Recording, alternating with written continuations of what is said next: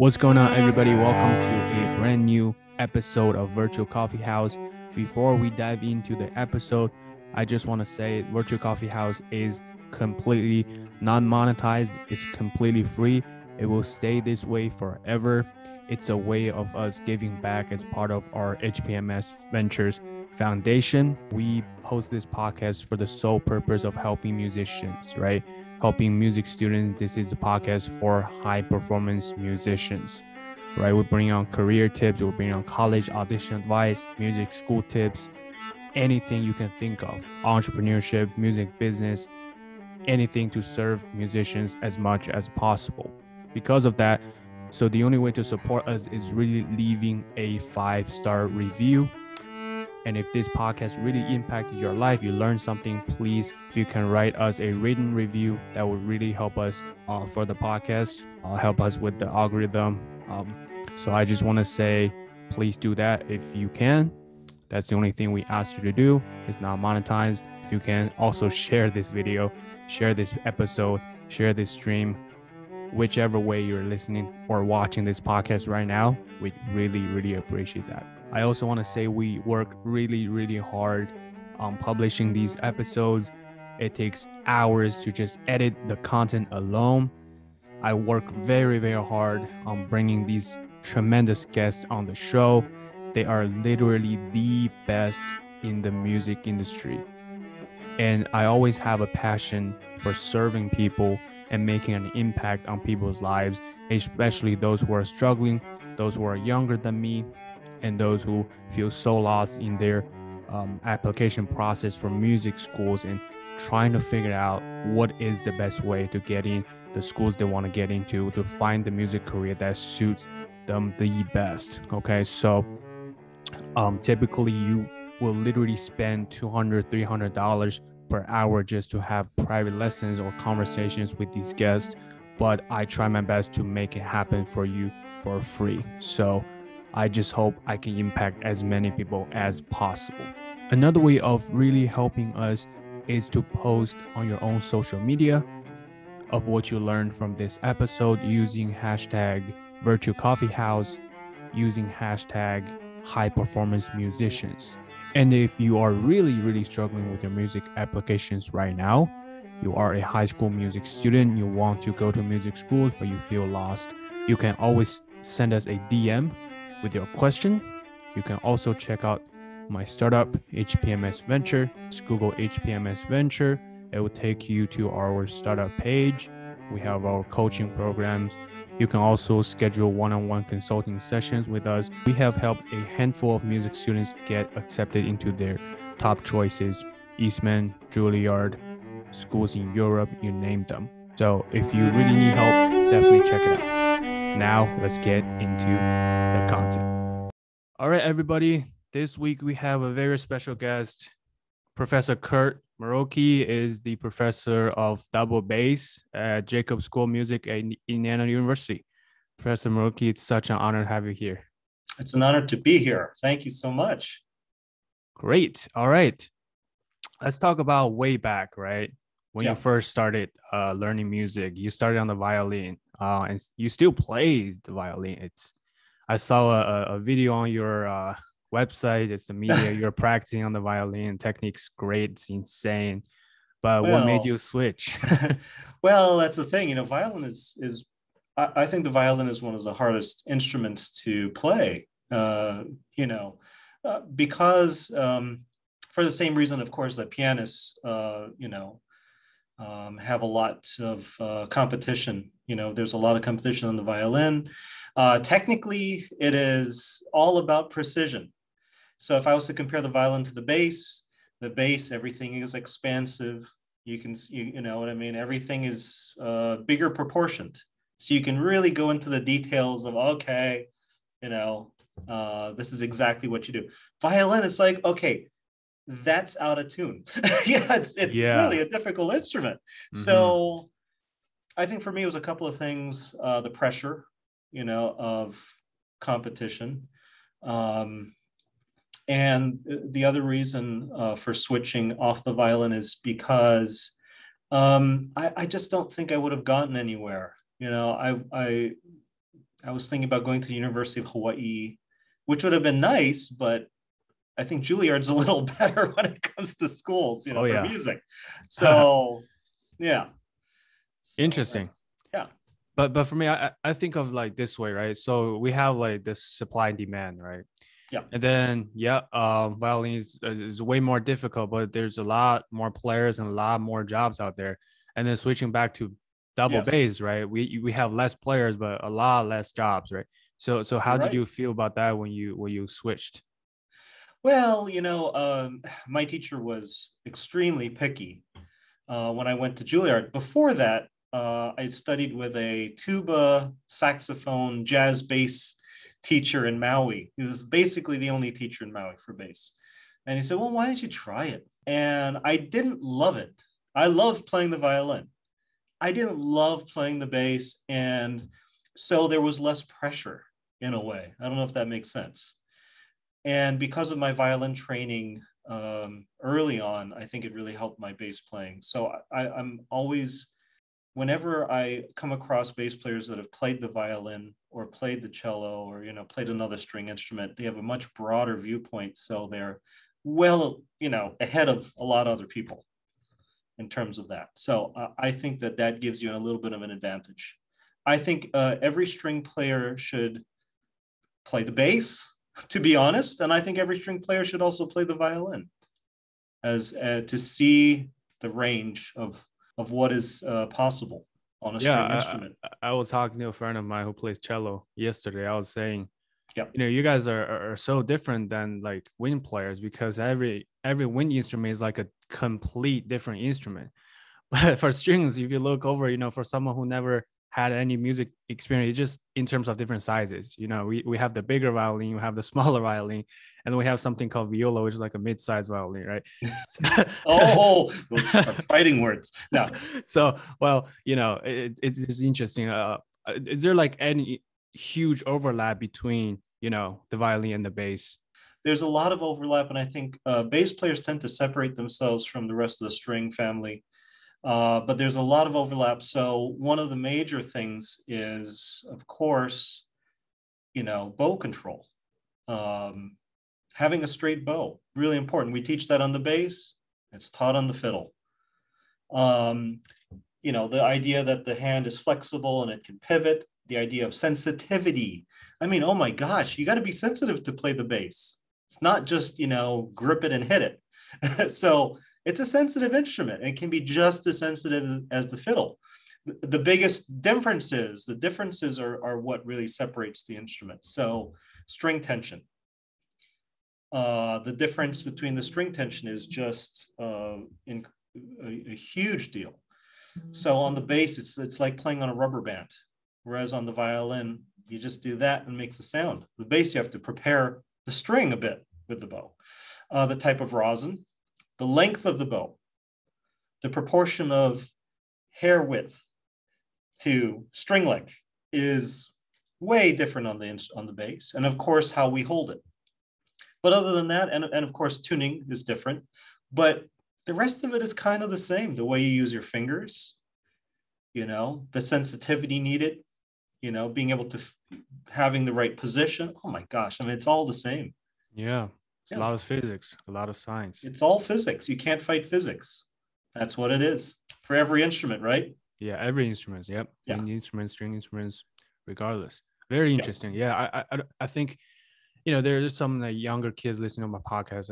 I don't think they realize how much of a learning experience it really is to play an instrument, regardless of like what instrument you play. oh yeah, It ties with everything possible you can think of in life. It teaches you a lot of different things. It teaches you about, sure. as we just talked about, a lot of physics, a lot of really subtle things you would apply to any like math, science, anything in life. It's fascinating. So yeah, kids out there, start learning instruments ASAP. It's like being a brain surgeon, but nobody's going to die. I like that. I like that. I like the way you put it. Yeah, it's very interesting. Yeah. So that's really what it is. And the other part of it is we're allowed, we always have to be very careful about the words we use at all times. We have to be very careful because the reactions to certain words are extreme. And these are just words. You know, the old saying, sticks and stones may break my bones, but words will never hurt me, doesn't really, that's not a modern, idea. But with music, we can say anything. We can say absolutely anything. And that's really the difference, is that there isn't that extreme reaction if we make a mistake. Nobody's going to die if we make a mistake on the instrument. And I think that's a beautiful thing, that we can connect with more people through music than through words, in a way, in a more intimate way. At least and I think that's very important to remember, is that the idea of communication is everything. That's what we do. We communicate. I never thought it like that. I heard someone before I interviewed saying, it's a universal language, but not in a way that it makes communication easier and better. So that's a very powerful statement. Yeah, I guess less politics within musical language, right? Instead of words. Yeah. There still is the reaction, but I think the reaction normally happens between professionals, because otherwise you will either love something or just not listen to it. But there isn't that negative reaction in the public usually, unless they're reacting to a specific set of words being said or being sung. Yeah. If I don't like classical, I would just not listen to it. That's it. I wouldn't comment on it. Right. I don't care. Right. Exactly. Yeah. Exactly. Very interesting. Yeah. Very interesting. Great. All right. Great story. Great points. Certainly love hearing these different perspectives every time I speak. It's so interesting, like bringing on different guests from different backgrounds and different instruments. They all have something special to say. It's always amazing. Let's talk about the career aspect a little bit. Sure. So you did a lot of different things. When I did my research, you're playing with the Chamber Music Society Lincoln Center. You did that. You toured internationally with the Sejong Soloists, if I pronounce correctly. Mm-hmm. Play with different orchestras, ensembles, New York City Ballet, Metropolitan Opera. The list goes on, man. There's a lot more, but I think that's a good stopping point before we have such a long list. But okay, so playing with these different ensembles, right? What are the differences for you in terms of a player? Let's say playing chamber, playing ballet, playing orchestra, in terms of a double bass player's perspective. Well, every orchestra has their specific sound. Every group has their specific sound, and so I think that's one of the biggest differences is that idea of sound production. And again, the larger ensembles versus the smaller ensembles, as you can imagine, there's a different approach in terms of blend, in terms of the hierarchy of what people find important. Playing with singers on stage is a completely different animal. I mean, that is talk about that. That's an art form. Well, I only sub there in the opera, but boy, you do those operas over and over again, and you really start to get a sense of timing and of really how the singers breathe, and knowing what the singers want from it all. The one thing that's really important always is going from the score and knowing the score. I mean, if you have the complete score with all the vocal parts in it, good, you're good to go. If you go in there blind and just think, well, I'm just going to follow, forget it. Because you really have to know the music when you're playing in an opera orchestra. Yeah. And it's all about style. It's all about style. Now, when you switch from that, okay, so an orchestra that's steeped in style, they've been playing together for years. You go from that to like a movie recording, a movie, doing a movie score. That's different. You're bringing in people from different orchestras. Great. They all have to compromise when they get into the recording studio. And then you're playing music that's never been written. You don't get a chance to practice it. You don't get a score. You have nothing. You show up, you sight read. That's it. and you don't make mistakes. So it's all about not making mistakes. Of course, it's the same when you're subbing in any orchestra. You just don't, don't screw up. That's basically it. Come get there early, look at the parts, don't make a mistake. But the difference again in a movie recording is precision. It's all about, you got to blend, you have to do it right away, you have to have great ears. It's about what to listen to. Listen to the click track, don't listen to the room. Oh my gosh, it's crazy.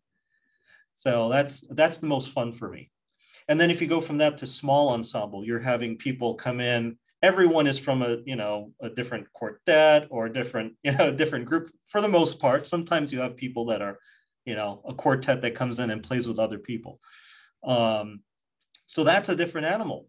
For me, the most tricky, because how do you find the music? How do you find the style like that? How do you not argue? How do you not get into fistfights?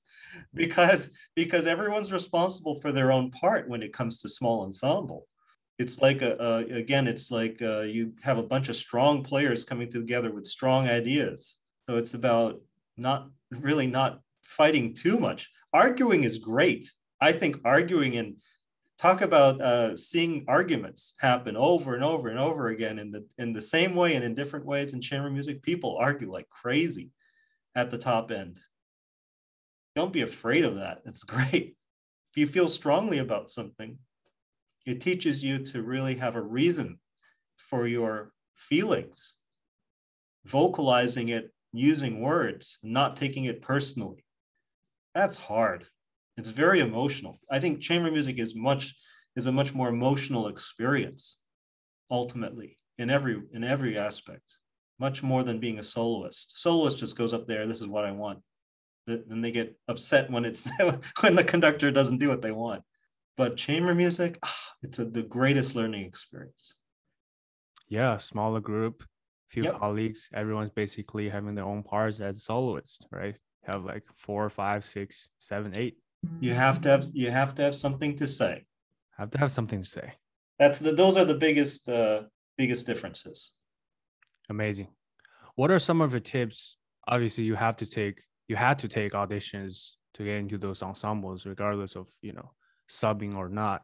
What are some of your tips, like auditioning with different ensembles and successfully winning different positions? Sure. Okay, so to be successful, number one, you have to have a sense of, you have to be decisive. Really, you don't have to be, but I think being decisive really helps. Relying on failure to lead you forward is a big part of it. And not being afraid of having, if I fail at something, if I mess up and I don't get an audition, is it going to shut me down completely? It's psychological. I think the biggest part of it is psychological. So there is a bit of that. It's about having something to say that's between you and the composer, having it be personal, because, I'm going to quote Ida Kavafian because she's one of my all-time favorite musicians. And yeah, she is incredible. And she talks about it, sometimes the committee just wants to have some goosebumps. Really, that's sometimes all the committee is looking for, some goosebumps. Something different. This person has something to say. They're communicating. I'm going to go back to that word. If you don't communicate, you don't win. If you have nothing to say, then why would I want you in my ensemble? Think of all the soloists out there. Don't they all have something to say that's unique? They have to. Mm-hmm. And then I'm going to quote another violinist that I admire greatly. I mean, he's one of my favorite musicians and people. It's Vadim Gluzman.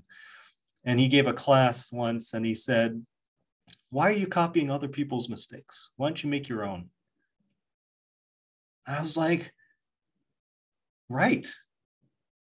If you're just going to copy someone else and you're just going to mimic what someone else does, you're just using other people's words. You're just, and imitation is great as a student in certain respects because you learn from other people's successes. But why does that musician choose that way of playing? Do you even have an answer for that?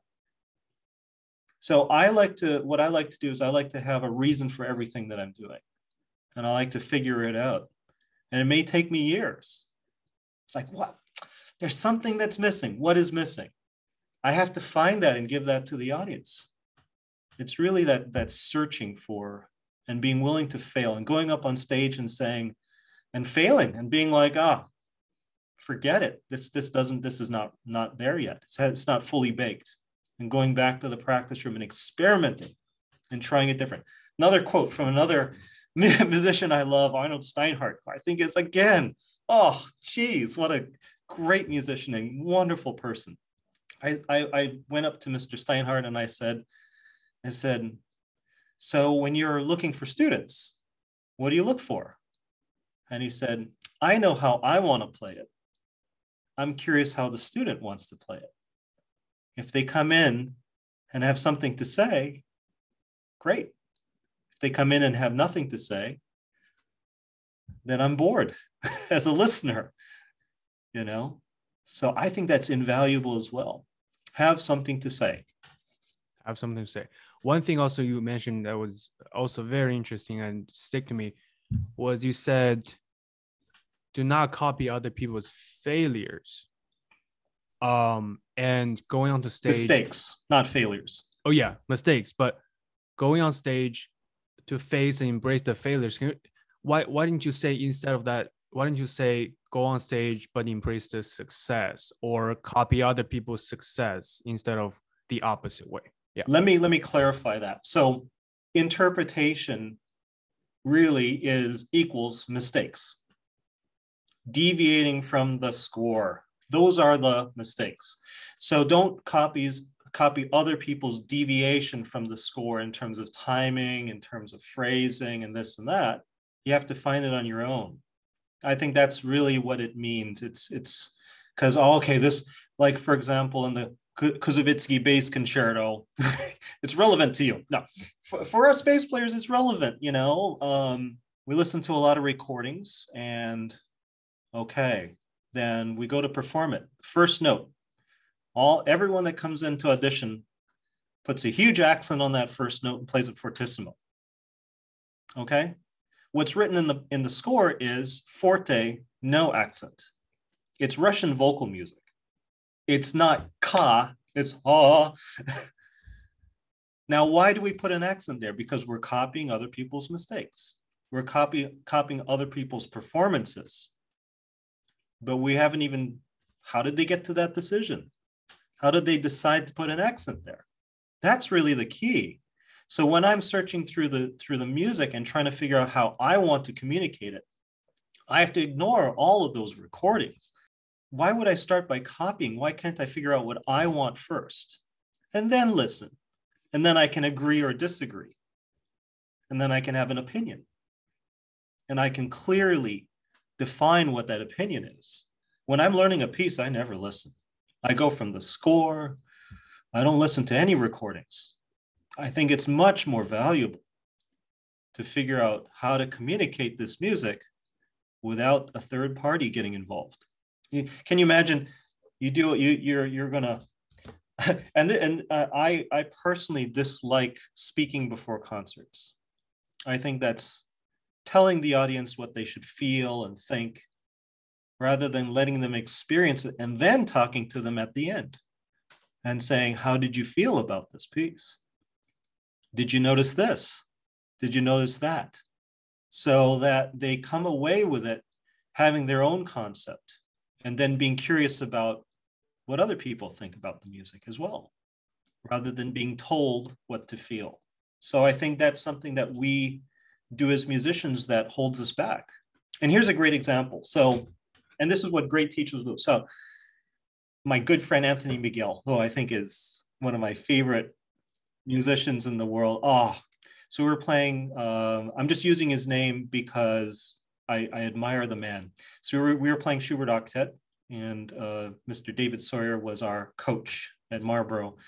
And he was what an incredible musician. So Anthony had a small, tiny solo in the Schubert. There's one small little ditty that the clarinet has by itself. So Anthony played through it, Mr. Sawyer looked at him, stopped everyone. He said, do it again, but do something. Just do something. So I knew. So Anthony played it again and did a little bit more. Sawyer said, no, you got to do something there. He didn't say what to do. He said, do something with the music. Anthony was like, he did a little bit more. It's like, yeah, you're moving in the right direction. Do something. Like he was getting animated at this point. So Anthony exaggerated his ideas, made them perfectly clear to the group. Like, this is my idea. Here it is. No walls. Sawyer was like, yep. That was probably one of the greatest moments of my entire life, was seeing Anthony go from playing it safe to then being a musician and having something to say and really saying it, not being afraid of saying it. And it blew my mind. I was like, I saw the greatest teaching moment and I saw one of the greatest musicians at the same time, how quickly he went from playing it safe to being out there with it, really saying what he felt.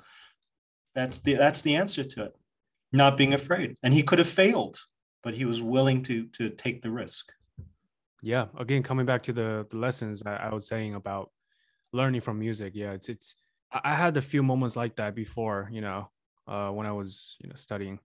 Yeah. At the moment that it caught you, it feels different than like any other thing you do in life. Let's say learning from like playing a sport or anything. It's just music is such different medium that you can, the feeling, I think only if you play an instrument you'll get what I'm saying, but it hits you. It's different. Personal. It's very personal. Yep, it is. And it's also so interesting because Anthony McGill, I'm literally trying to get him on my podcast next. Oh, he's great. Yeah, so sending some emails and definitely will mention you. He's one of my heroes. I mean, he's a musician's musician. Yeah, New York Phil, principal clarinetist, doing great things for the music world for sure. And he communicates. He does, which is rare for classical musicians. I think he actively speaks for himself, which I highly respect. Yeah, I do too. All right. One more question about career, and we dive into teaching a little bit. I imagine, going from different positions, having different experience with playing different orchestra, auditioning, there must be a lot of obstacles and failures as well. So in your career, especially, I think playing as a double bass player, right? As we've mentioned, that there are not many jobs out there, not many players, the supply demand thing.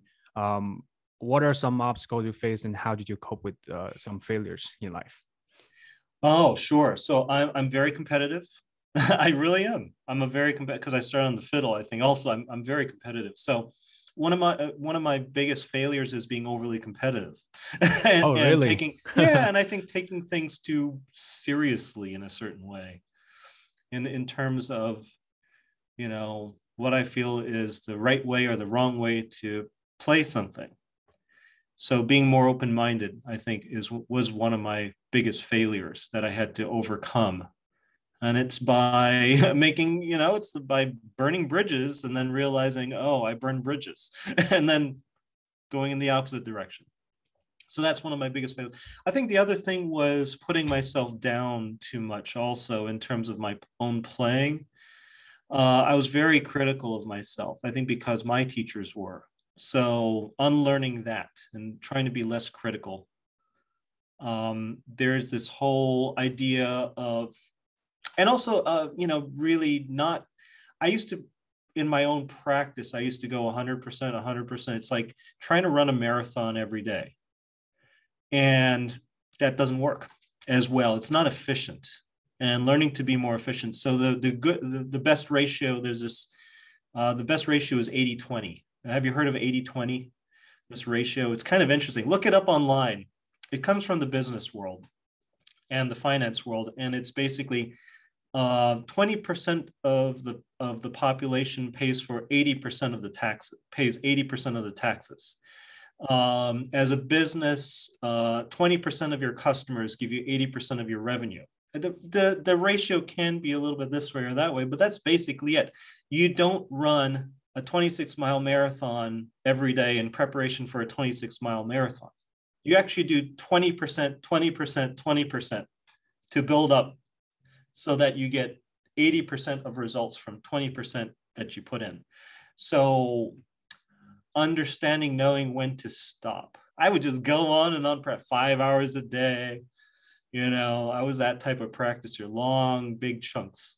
So it's more about doing more times per day rather than more hours per day. That was one of my biggest failures, and not being able to prepare for an audition. I relate to that as well, because so my experience, I didn't go to so I was going to like a regular high school for the first 2 years, and then I transferred to Idol Arts Academy. I studied with Yude Gilad at Colburn. Yes. For the last 2 years. And the first year when I got here was brutal because I had no idea how to practice. I was just like, okay, let's see, we have 2 years here, and this is my second last year here. I'm going to make everything count. So I started practicing 4 hours a day if you guys don't know, for wind instrument, 4 hours. And I'm saying 4 hours means 4 hours, pure 4 hours. Like I would literally put a timer on. I will not stop until I hit like 60 minutes. Yeah. So I was just like jamming 4 hours every day, plus all the rehearsals. I was, I was playing like 7 hours a day probably. And that didn't turn out to be so great, of course, as we just talked about, because I wasn't thinking as much, I wasn't feeling that I was making progress at all for the whole year. And then my senior year, I switched around. I was like, okay, maybe 2-3 hours a day, but I did more thinking and like what I wanted to do. And then I wasn't feeling pressured. I was feeling great. And I made a lot of progress in a short amount of time. So definitely agree with everything you said. I highly relate to all the points. Yeah. Pressure stops us. So eliminating the pressure allows you to be, you have to be human first and then musician second. And that's very important. We're talking about, first world problems here, when it comes to being a musician. So be human first, find joy in life. That's very important, so you can share the joy. If we're not sharing joy, the last thing David Sawyer said to me before he passed away was, 2 most important things in life and in music are love and joy. Because, if we don't share that, what's the point of it? And I think success really is a result, and it's a giant experiment. It's a giant science experiment, I guess you could say. It's unemotional. It's just an experiment. And if you end up winning something, great. What were the different aspects of the experiment that you did to win that job? That's all it is. And we learn from each other on that. Don't be afraid to try to experiment.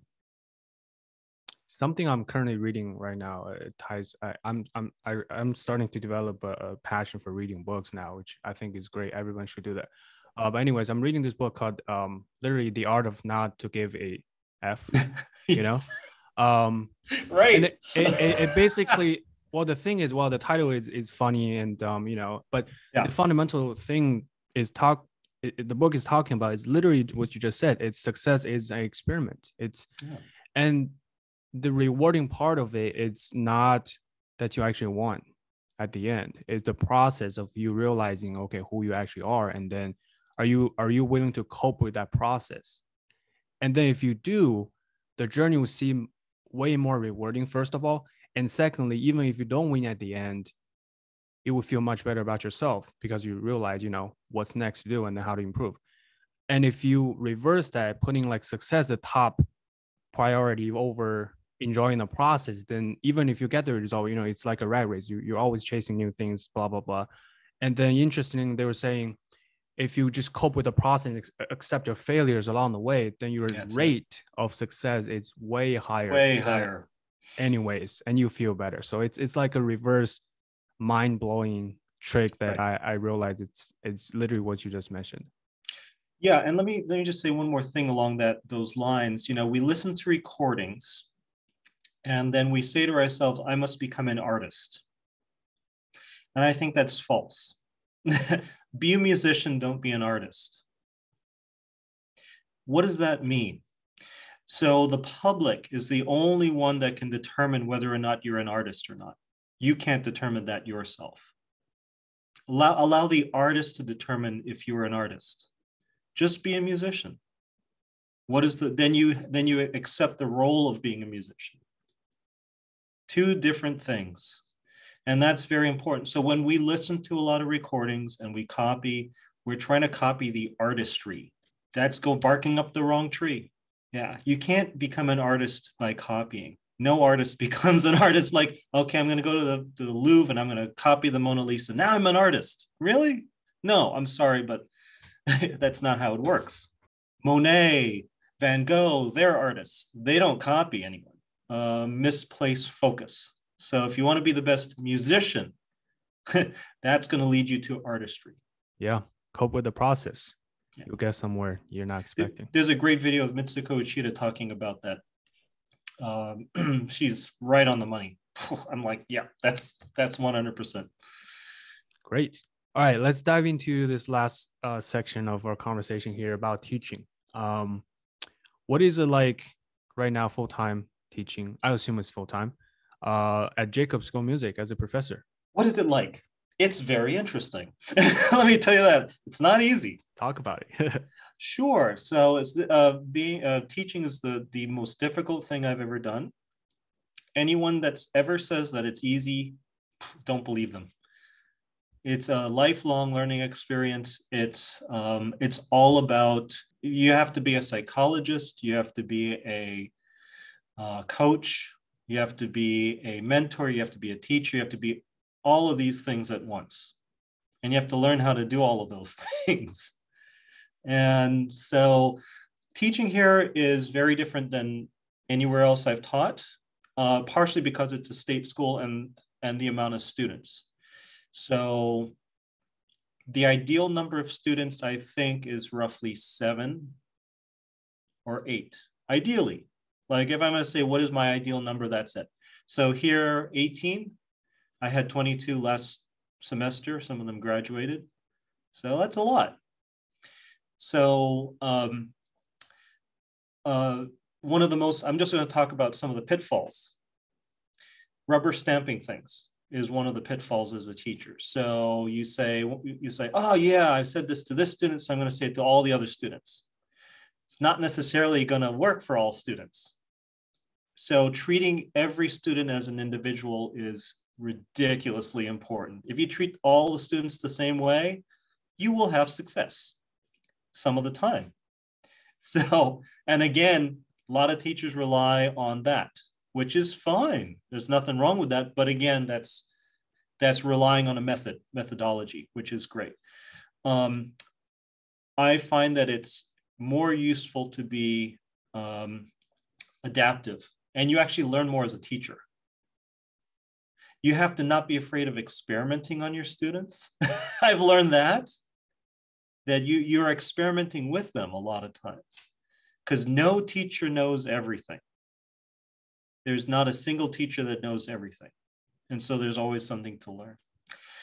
Being open, making sure that the students are more important than you are, always important. So, teaching here, we have individual lessons, of course, master classes. So what we do here is there are 2 bass teachers, Professor Turner and I. He's amazing. So what we do is we do separate master classes 1 week, and then the next week we come together and have one giant class, and we alternate back and forth teaching that. I think that's fun.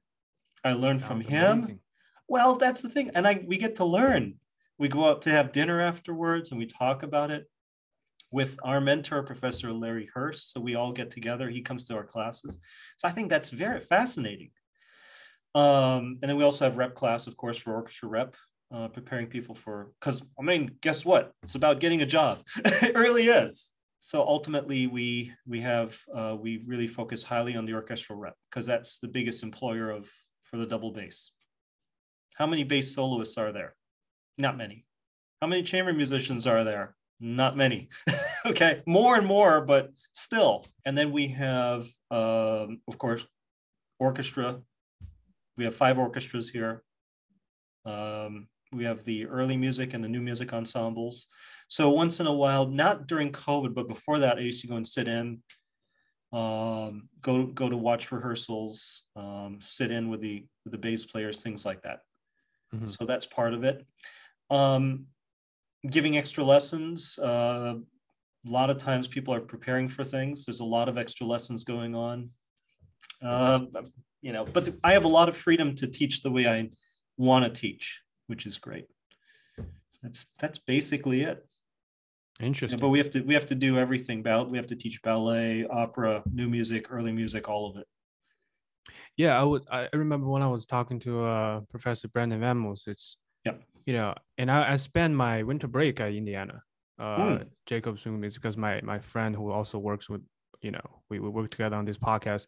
He goes there for cello, and I didn't realize until I visited how big of a program it is for music. And I think it's a wonderful school. Anybody who wants to study music should definitely shoot a shot there. Program is huge. A lot of very great resources. Yeah, let me just say something about large schools versus small schools and what the difference is. Okay. So I recommend that all students go to a conservatory and university at some point. I do recommend that for numerous reasons. I recommend going to a small school and a big school and experiencing the difference. The pluses of going to a large school are going to be you get to see the whole range of levels. And so you see where you are. It's perfectly obvious. It's like a slice of life. When the top students are going to win jobs, right? So you see where you have to be. There's a great deal of playing for your colleagues in a large school. Can I play for you? Can I play for you? That is a huge key to success. So playing for your colleagues, even if it's just a phrase, even if it's a scale. Does this convince you? Is my scale musical?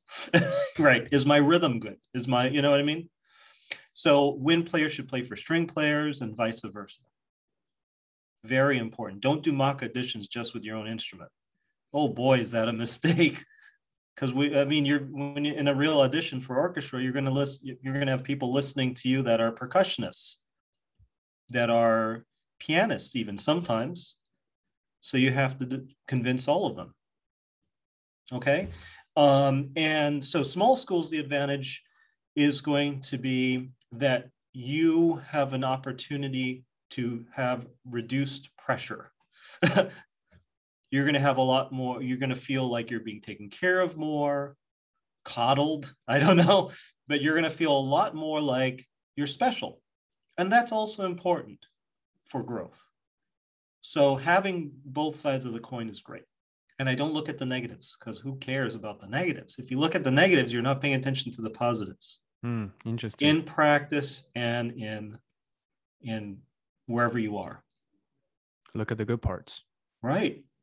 That's what you learn from. The negatives are fine. It's just sometimes they weigh you down. Mm-hmm. Emotionally, this is what happens. When you're happy, the happiness and joy are fleeting emotions. You're happy for a minute, it goes away. When you focus on something negative, it sticks around. Fear, anger, sadness just linger for a long time. So what we want to do is capture those fleeting emotions, the ones that go away quickly. That's what we want to maintain and sustain in the music we play. One last question to address here before we wrap up.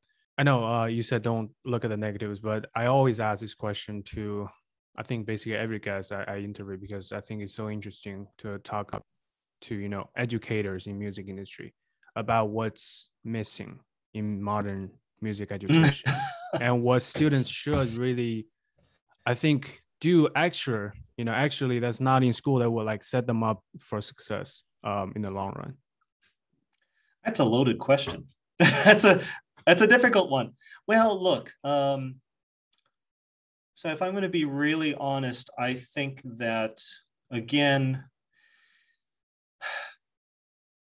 the idea that that we remove our own personal ideas from the equation, that if you go back 50 years, it was all about style. Now it's about playing the right notes in tune with a good sound. And I think style, character, again,